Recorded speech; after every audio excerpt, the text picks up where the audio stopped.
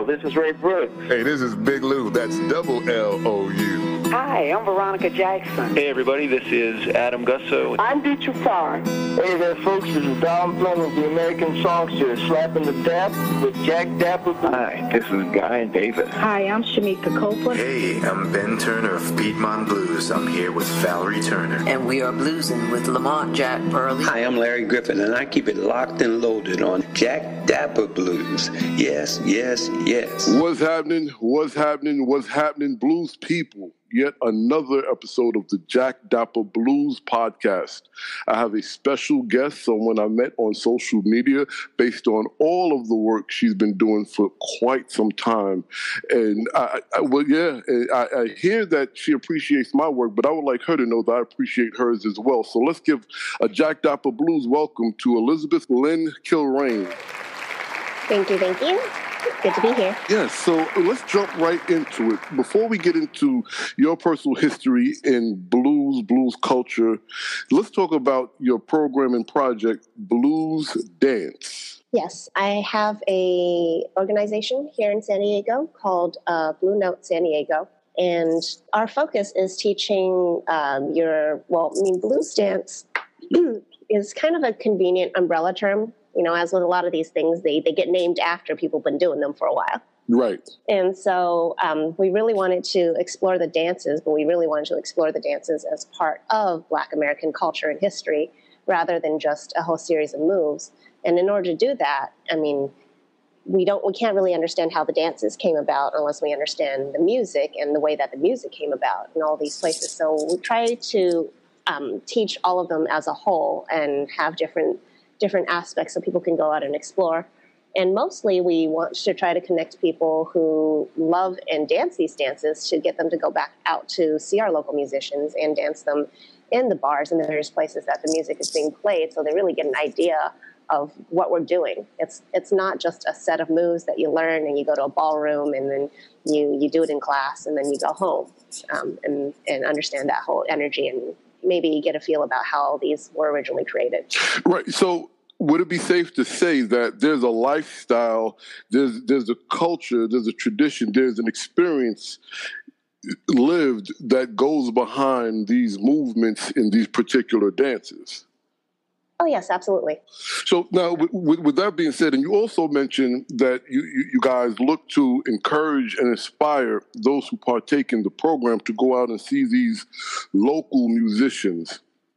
Yes. Right. I find that intriguing in such a great way because ultimately it sounds to me, and please elaborate after I say this, you're connecting all of the compartments of African-American traditional musics, right? The dancing, yes. The life. Please go. Could you elaborate a little bit more on that? So, I mean, there's a little bit of a contentious history as far as the modern group of people who dance that came out of this scene where they decided they wanted to go out and learn these dances. And I'm not going to get too much into that, but really there's different camps. There's some people who think that, oh, well, this is just anything we make up to anything, any music, any kind of thing. And then there's another who really tries to connect the dances to the music as it should be. But at the same time, there is a tendency sometimes for people to think of it as only historical recreation. Okay. If you're not doing these dances exactly as somebody did it in the 30s, then you're not really dancing them at all, which I don't think is true because blues isn't something that's just from 100 years ago. There's still musicians today playing music.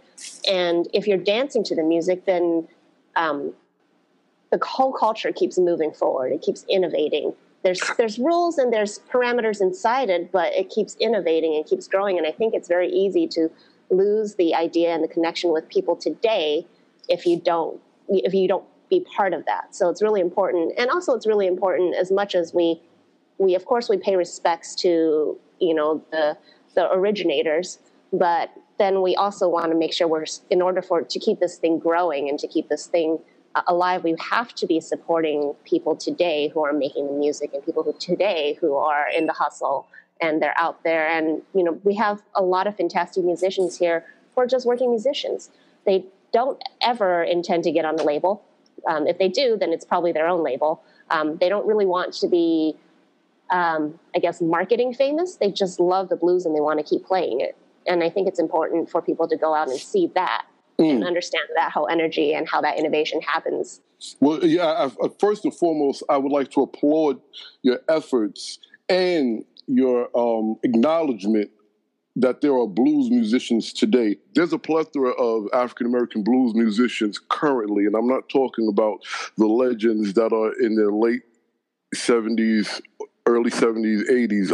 I'm talking about young men and women from 16 to 45, 50, or 60 that are currently performing blues and not partaking in a lot of these highbrow blues festivals. So it sounds to me as if you guys acknowledge this fact and work hard to make sure they're acknowledged as well. Yes, I think that for every musician that headlines a festival or even participates in a festival, and for every musician that's recorded, there are probably hundreds that are just as good, if not better, that are never going to be recorded. And just because they're not in some catalog somewhere, people think they don't exist, but they do, and they are contributing to the culture. With that being said, I want to talk about, especially since a lot of the things that I've witnessed you post, a lot of the stances that you've taken, and a lot of the things that it seems like myself, there's some frustration that you see that you're seeing, and I agree with a lot of things you say.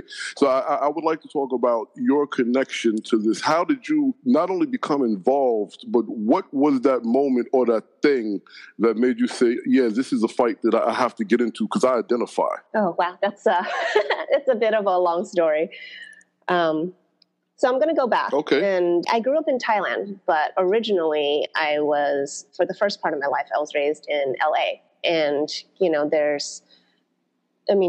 LA, in East LA especially, it's, if you are of a certain class, status, race, there were certain neighborhoods you lived in. Right. And so, in East LA where I was living, now it's known pretty much as an Asian neighborhood, but in the area I was, you had Asians, you had Mexicans, and you had Black folks. And then, here or there you had scattered different white folks, but that's pretty much the environment which I grew up in. And, when you put people together, we exchange cultures. Right. And little things like just food, music, games, like hand clapping games, various different things. And it was really interesting because my parents are of the generation that, they sort of bought into that whole model minority myth. Like if we keep our heads down and we don't make a fuss and, we might get some respect. But at the same time, in schools and in my generation, it was a little bit different. And people would make fun of each other all the time for, you don't dress like us, you don't eat our food, you don't do various different things. And the funny thing was, it was always the Black kids who took in the people who were outcasts from other groups. The nerdy white kid who got made fun of and bullied, they took him in. The Asian kids that got picked on, they took him in. Wow, that's something very interesting that we can go totally deep into, but I want to stick to your story. But yeah, I definitely understand that. Go ahead. So there's a lot of exchange there, and hip hop was a really big part of that too. And it was very, very refreshing to me, just this one aspect of culture. And going back now to look at it, it's hip hop's just like the grandchild of the blues. It's just another form of expressing a lot of the similar things. And that is my T-shirt, Oh, I did not know that. That is my T-shirt. Yes, go ahead. I should send you one. It was, yeah, that would be nice. It was, for me, it was very refreshing coming from a background where my parents' generation was saying, you don't express these things and you don't bring these things up and you don't air out your dirty laundry. And if you keep your head down and you don't say anything, things will get better. And, we're seeing that's clearly not the case. We saw, like the LA riots, and it was refreshing to see different avenues where people were able to express that. So from hip hop to like B-boys and B-girls. Like there were various different ways that we could express that word that was not available to me within my own culture. So I went to Thailand for many years, came back in 2001. Oh, actually 2000, something around that. I don't actually remember. And coming back, it was a culture shock. When I was in Thailand, I went to an international school, and the standards there were that you assumed everybody coming in was different, and that different was a great thing, and it was a thing that you celebrated, rather than, the only way I can acknowledge who you are and acknowledge you as a person is by pretending you're all the same. Right. It's not the case. So coming back, it was a lot more comforting, familiar to me to be trying to make connections with people who were different and different from the environment I was in.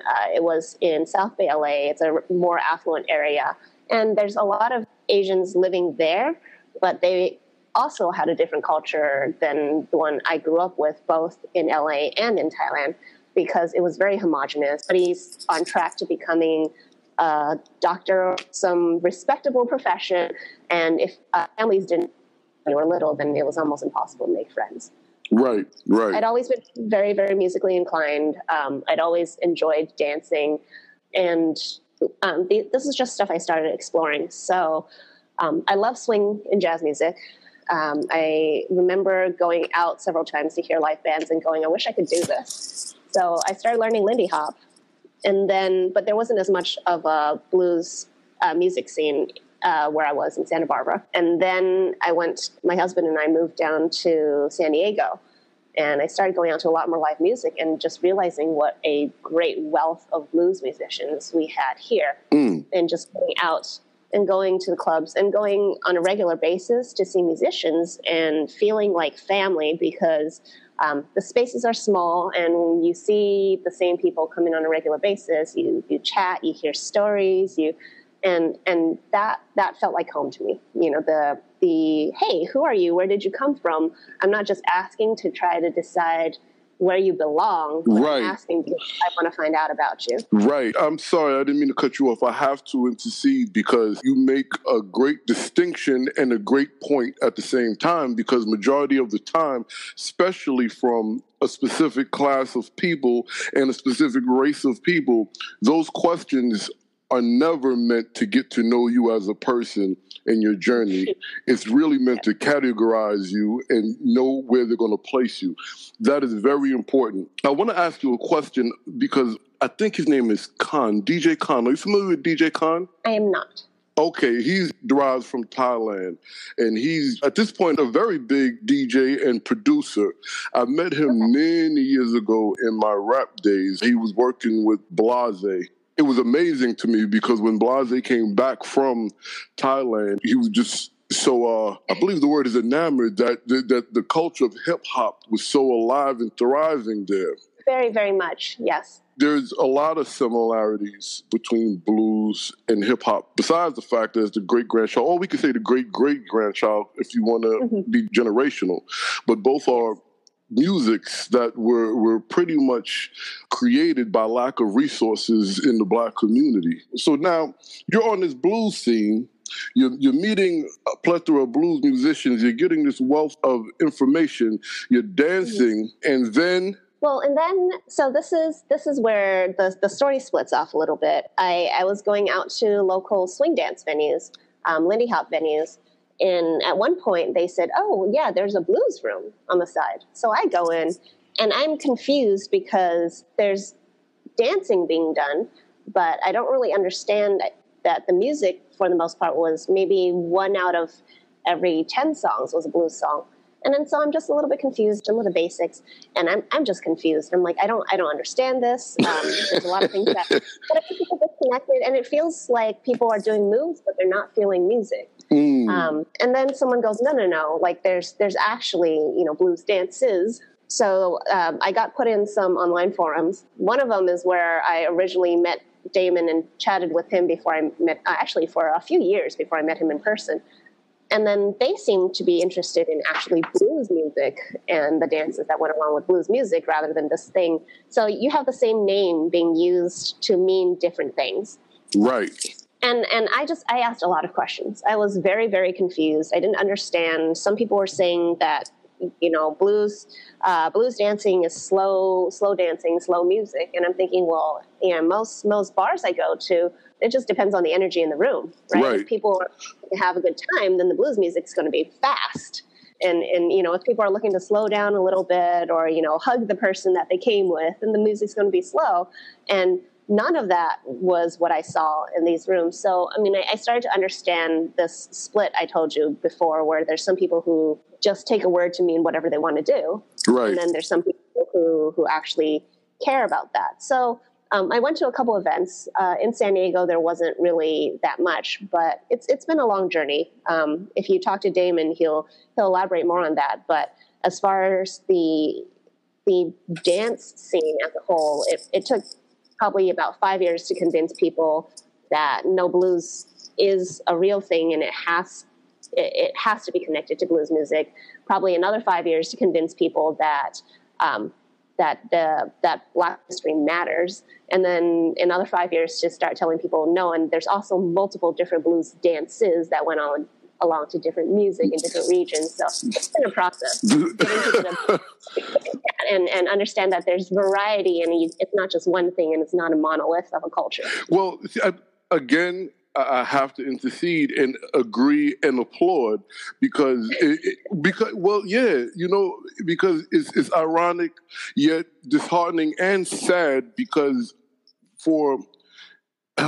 since some of us was brought here and some of us was already here, we've been treated as one-dimensional things, for that matter. Not even humans, but we've been treated one-dimensional.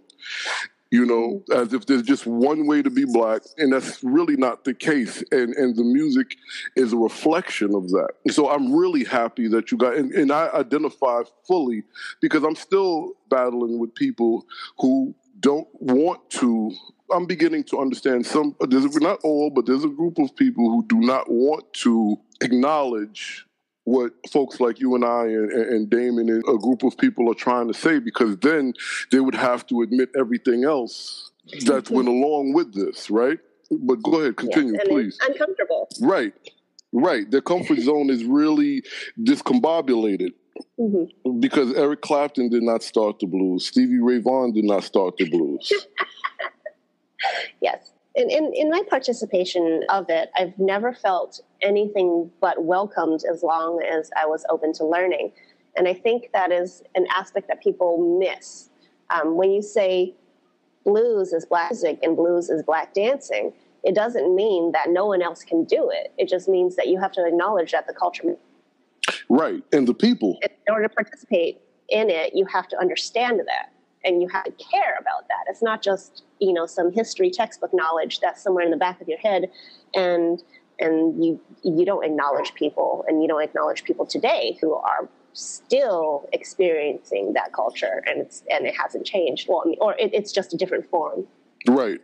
Well, no, you're kind of right. It is a different form, but to a degree, a lot of it has not changed. But that's a podcast for another time. Yes. So now I would like to ask you about, which should have been an article, but it was a post on your group page in regards to color, feminism, and society and how that fits into the blues, because it's very important, actually. As you recall, I had a little issue with a book on Memphis Minnie because I don't think Black men or women were thinking about sexism or feminism. They was thinking about racism and survivalism. Yeah. That post, I guess, was a catalyst to something that you were already feeling, and you elaborated rather deeply, and I was really pleased because I thought I was going to get bashed by so many women. So please share your thoughts on that. I have things based on what I have personally experienced, and obviously, and I feel like this is unfortunately something that I've seen you have to say it, and a lot of people have to say it. If I say this, it doesn't mean I'm speaking for everybody. Right. I'm not speaking for all women. I'm not speaking for all women of color. I'm most definitely not speaking for Black women. But I, at the same time, need to acknowledge that there are shared struggles. Yes. And one of them is that, yes, we may have struggles as women, and yes, within our own groups and within our own cultures, we have struggles sometimes with, various levels of acknowledgement. I've heard women, really fantastic women guitarists say that, they correct people when people say, oh, you play guitar like a man. And it's like, no, I play guitar well. Right. For yes. you, that means you're playing like a man. So, of course, there is that. But when it comes to bigger struggles, how the world acknowledges you first, a lot of times, is by your color and by your class and various other things. Obviously, there's relative levels of privilege. If you have a little bit more money, sometimes you can get a little bit out of the scrutiny of your color. But you don't get to pick and choose. Oh, today I'm just going to be a color and a woman. It's right. all together. And when it comes to issues about how people treat, like how society treats people of color, and different degrees depending on you are slightly higher people that are lower than us, or various different things, that a lot of times becomes the bigger thing. And it's right. not saying that being a man or a woman or having any other thing doesn't matter, but you can't separate them. Right. You can't just sort of pick at this thing and say, I need to be acknowledged for this, without saying that, however, majority of these things come first and foremost from how you see this person by their color before you as, a man or a woman or whatever. Right. Agreed. So now I want to ask you, based on all of these things you and I did, all of your experiences, what was either the biggest moment or biggest aha moment in this journey of blues dancing and blues people culture? My biggest aha moment, having a concrete, there's a few, but these all sort of come together as, having a concrete example to show people why the culture matters. Some of them are just things like, I'll go out dancing to live music, and there's a bunch of people who enjoy the music and a bunch of people who dance. But when you are paying attention to the music and when you're paying attention to the culture, and you can look across the room and you're not touching that person, you don't know that person, but you can identify who in the room understands it too, just by how they're moving. And there's just that amazing moment of connection to a complete stranger, saying, like, you feel this. And not only that, you feel this, you understand something beneath it. It's not just a good rhythm or a beat for you, but you really do feel this. And I can see it by the way you move. I can see it by the way you express yourself. And then having that confirmed when, a local musician here calls my friend and I over during a band break and goes like, hey, ladies. And then he turns to me and said, who taught you to dance like a Black girl? And I'm going, oh, okay. But I mean, he's seeing the same thing too, right? When you look across the room and seeing, like, no. By the way, it's not just that you've studied history, but by the way you move and by the way you can identify who's in the culture with you. I think that's been the biggest one for me. Okay, I dig that. So now, outside of the feel, right? Because the feel dictates the move. Outside of that, what is the biggest thing you learned on this journey? I guess in regards to blues people, or even just in regards to your person and personal experience? Biggest thing I learned is let people tell their stories. Let people self-disclose. Especially when I'm trying to learn, sometimes the way that people do academic research is, well, people have to use the same terms to ensure that we're talking about the same things. But culture, people don't work like that. You can have the same word in multiple different parts of the country mean different things because people aren't thinking about the context of the country. They're thinking about the context of their micro cultures, the cultures within their own community as well. And not being so quick to jump in, correct, or categorize until you've heard the whole story. Then that's when you realize that these things might sound different, but they don't contradict. They're just multiple faces of the same story. And that's been my case when I talk to people, when I try to hear about, yes, I've read about some of these dances and I do some of them, but I also want to hear it from people who grew up dancing it, who they may or may not have had a name for the dances. But a lot of times there was still a common term. And after talking to enough people, after hearing enough stories, understanding, okay, so there's common things in all of them, and getting a fuller picture every single time. So yeah, the biggest thing is just letting people tell their stories. And then maybe if I talk to them a third or fourth time, they'll tell their story a little bit differently, and I'll get a little bit more information. And I think that's valuable because there's a lot of people, just like the musicians, there's a lot of people who they never recorded anything. They might not even be musicians, but they did grow up dancing, and you're not going to hear these stories. You're never going to see it written in a history book somewhere. So this is pretty much a life experience. Yes.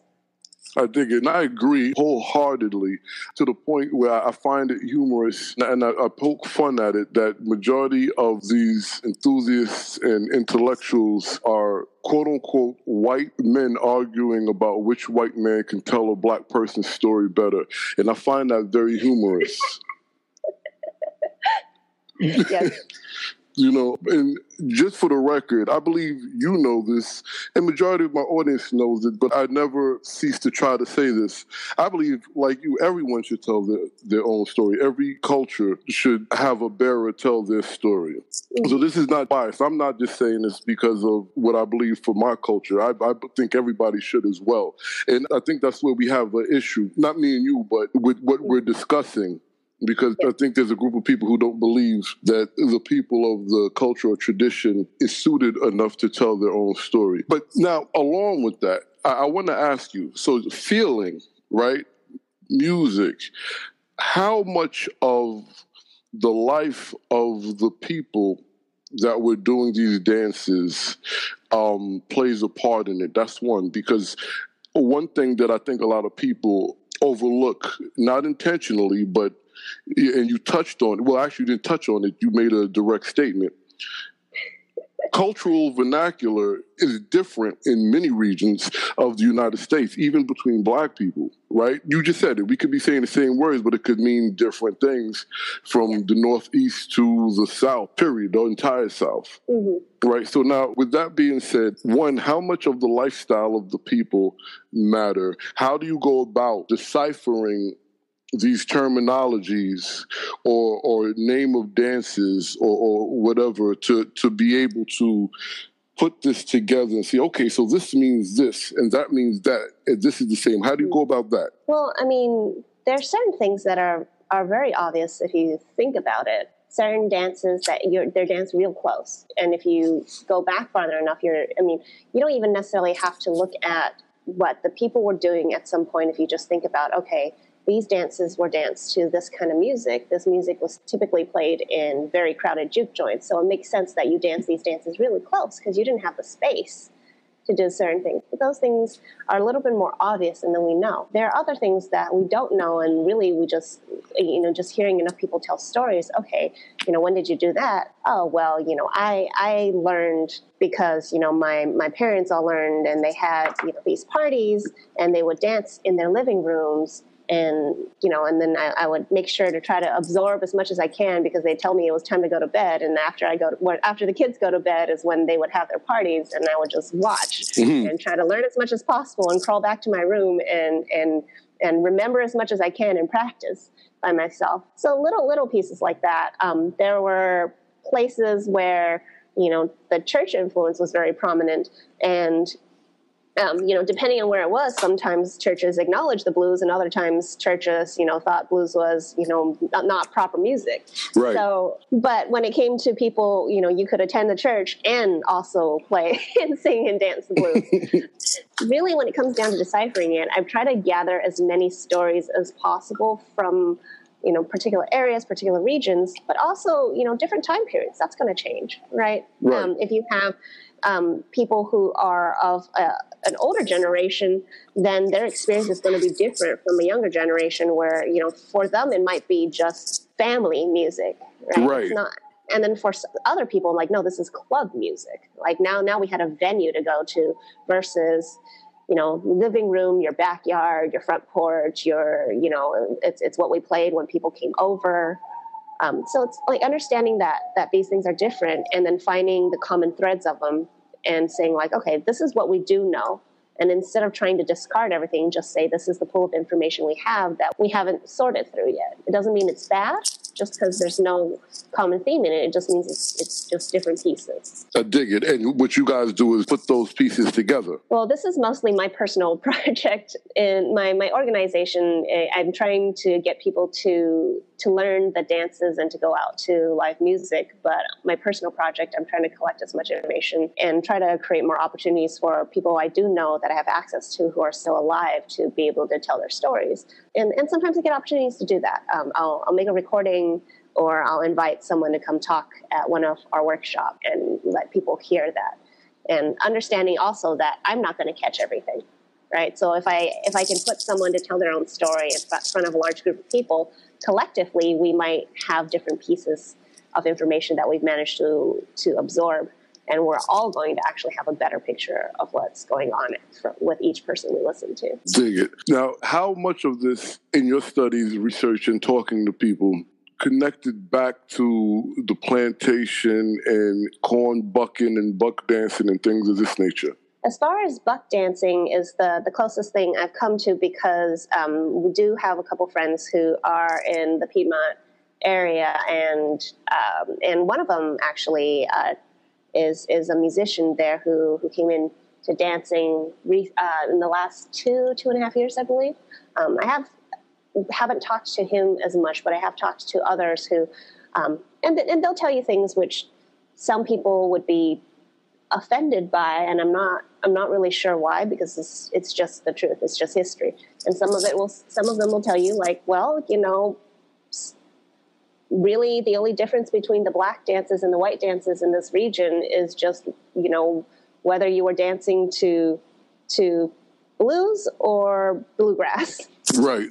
Right. And then being able to talk to people who've researched dance who go further back and say, well, yes, that makes sense because you had, poor Irish folks and then poor black folk in the same area. And there's going to have a lot of cross-cultural sharing. And then, combining things like your buck dancing with some of the rhythms from like jigs and reels and putting those rhythms together. And then you get a little bit of the ragtime rhythm within the blues came in later and just having a lot of this mixed together.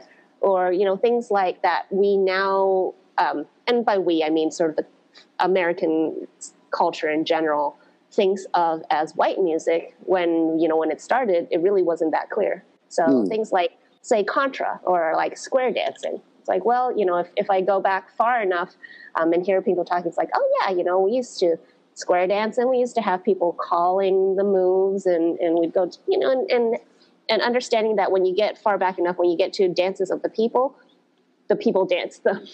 And if you were in the same area, it didn't matter that, they didn't strictly, and if you were poor enough, you didn't necessarily strictly delineate. And then, but for some other ones, I haven't been able to get the closest for people I've been able to talk to, no information necessarily from the plantations. Most of that has been people telling me like, oh, I heard my grandfather mention this or that once, but I have heard a lot of stories that involved sharecropping or, getting the hell out of Texas during the Dust Bowl. Right. And things like that. Okay.